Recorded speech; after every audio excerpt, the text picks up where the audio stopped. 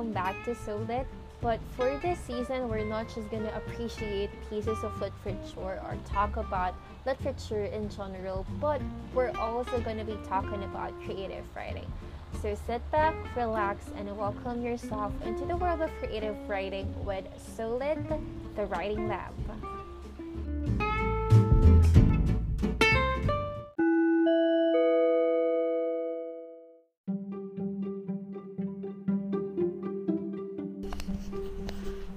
Now that we have set things straight and cleared up some misconceptions about drama, let's dig deeper into this literary genre by looking at its elements.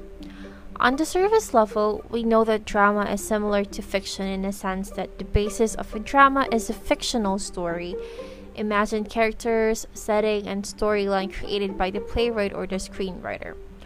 Both literary genres have the same elements. The difference, though, is the manner of presentation and execution of each element. For example, in a novel, the reader may have a better understanding of the characters, their behavior and motives, because it may be explained through the thought process of the characters or through the narrative device called stream of consciousness. As readers, we know what a specific character, mostly the protagonist, is thinking because the style of narration of the author might permit so. However, in a play, for example, although a playwright may want to share the thought process of the characters through monologues or soliloquy, it's not always applicable to do so because the viewers might find it weird or unfitting. Another instance is that in fiction, there's not much of a restriction with the elements of fantasy.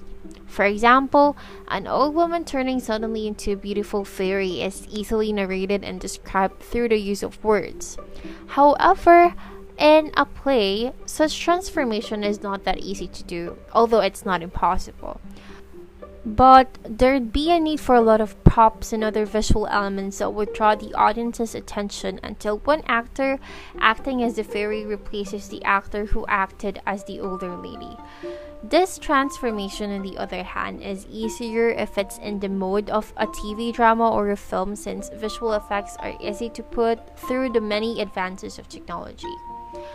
Let's take a look at the elements of drama and figure out how each element honed drama as its own literary genre.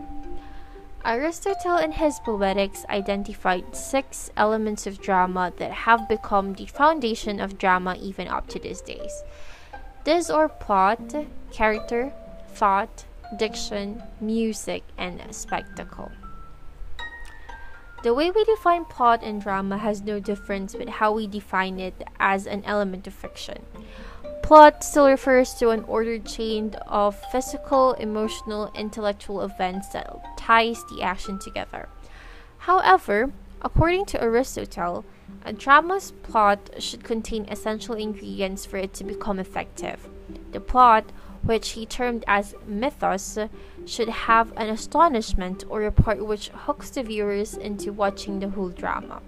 It needs to have a part called reversal or peripeteia, which refers to the ironic twist or change by which the main action of the story comes full circle. This twist moves the plot into its action. For example, a queen suddenly finds herself losing all the possessions, power, and authority she used to have. Recognition then happens.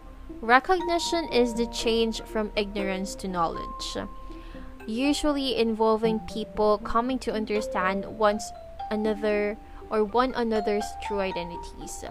In this part, the protagonist comes to understand why the reversal or conflict has happened and realizes the kind of person he or she is.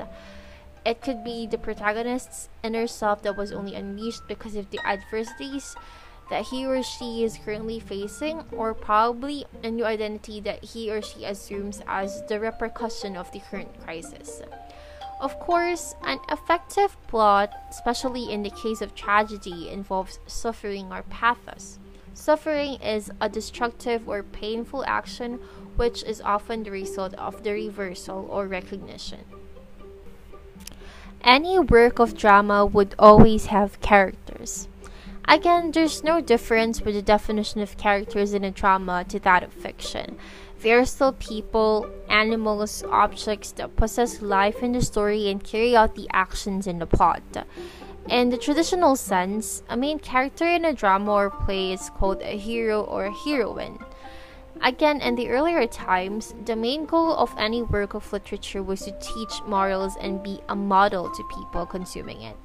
Thus, playwrights have given the responsibility to the hero or heroine to have superior qualities to a point that he or she is perfect until they discover their martial or fatal flaw. Ancient Greek plays were usually about gods and goddesses or demigods that possess supernatural powers and super strength. This kind of main character is referred to as the superhero or superheroine. Of course, the character who is evil and is always against the hero or the heroine is referred to as the villain or villainess. Modern dramas nowadays often involve characters that are more relatable to the modern viewers. They're often a reflection of the people of the current time and represent issues, personalities, and behavior that today's viewers are focused on. Dianoia is another element of drama, according to Aristotle. This term actually refers to the thought, the subject, or the theme of the drama. This refers to the main idea of the drama or the play. Of course, as we already know by now, any work of literature, whether that's a poem or fiction or drama, aims to communicate something. As a playwright or a screenwriter, it is important that you know what exactly you would want to communicate to your possible audience as you're writing about your piece. Is it a commentary about love, family, friendship? Are you going to discuss an integral social issue in your drama? This is important because the audience's understanding, appreciation, and lessons learned rely on this element. Another important element of drama, and perhaps the core and the distinguishing factor of drama from the other literary genres, is lexis. Lexis refers to the diction or the dialogue or the language used in the story. Now, why did I say that the dialogue is the core of a drama? Well, unlike in a work of fiction where, aside from the conversations of the characters, there is also a flow of narration that makes the readers understand the story more.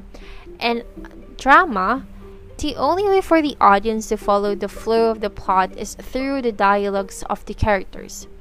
This is what we call the dramatic point of view. As viewers, we receive only the information contained in the speeches and actions of the characters. Dialogues are also important as it does not only move the action, but it also sheds the viewers an understanding of the personality and behavior of the characters. Just as in our real and normal daily lives, we also somehow judge one's personality based on the way he speaks, his tone, his word choice, don't we? Dialogues are also indicators of the mood and the tone of the story. We'll see if the characters are already in a serious and heated conversation based on how they deliver their lines. Music is another important element of drama. This is also termed as melos in ancient Greek. In here, Aristotle was not only referring to music that is featured in a drama, but also the rhythm of the actors' voices as they speak. Remember that ancient dramas were delivered in the form of poetry, so even the rhythm is important. In today's sense, music is an important part of drama as it adds up to the mood or atmosphere the scene would want to create. Finally, Aristotle also thought that opsis or spectacle is an important element of drama. This includes the costume, makeup, props or scenery, sets, stage directions, lighting, and sound effects.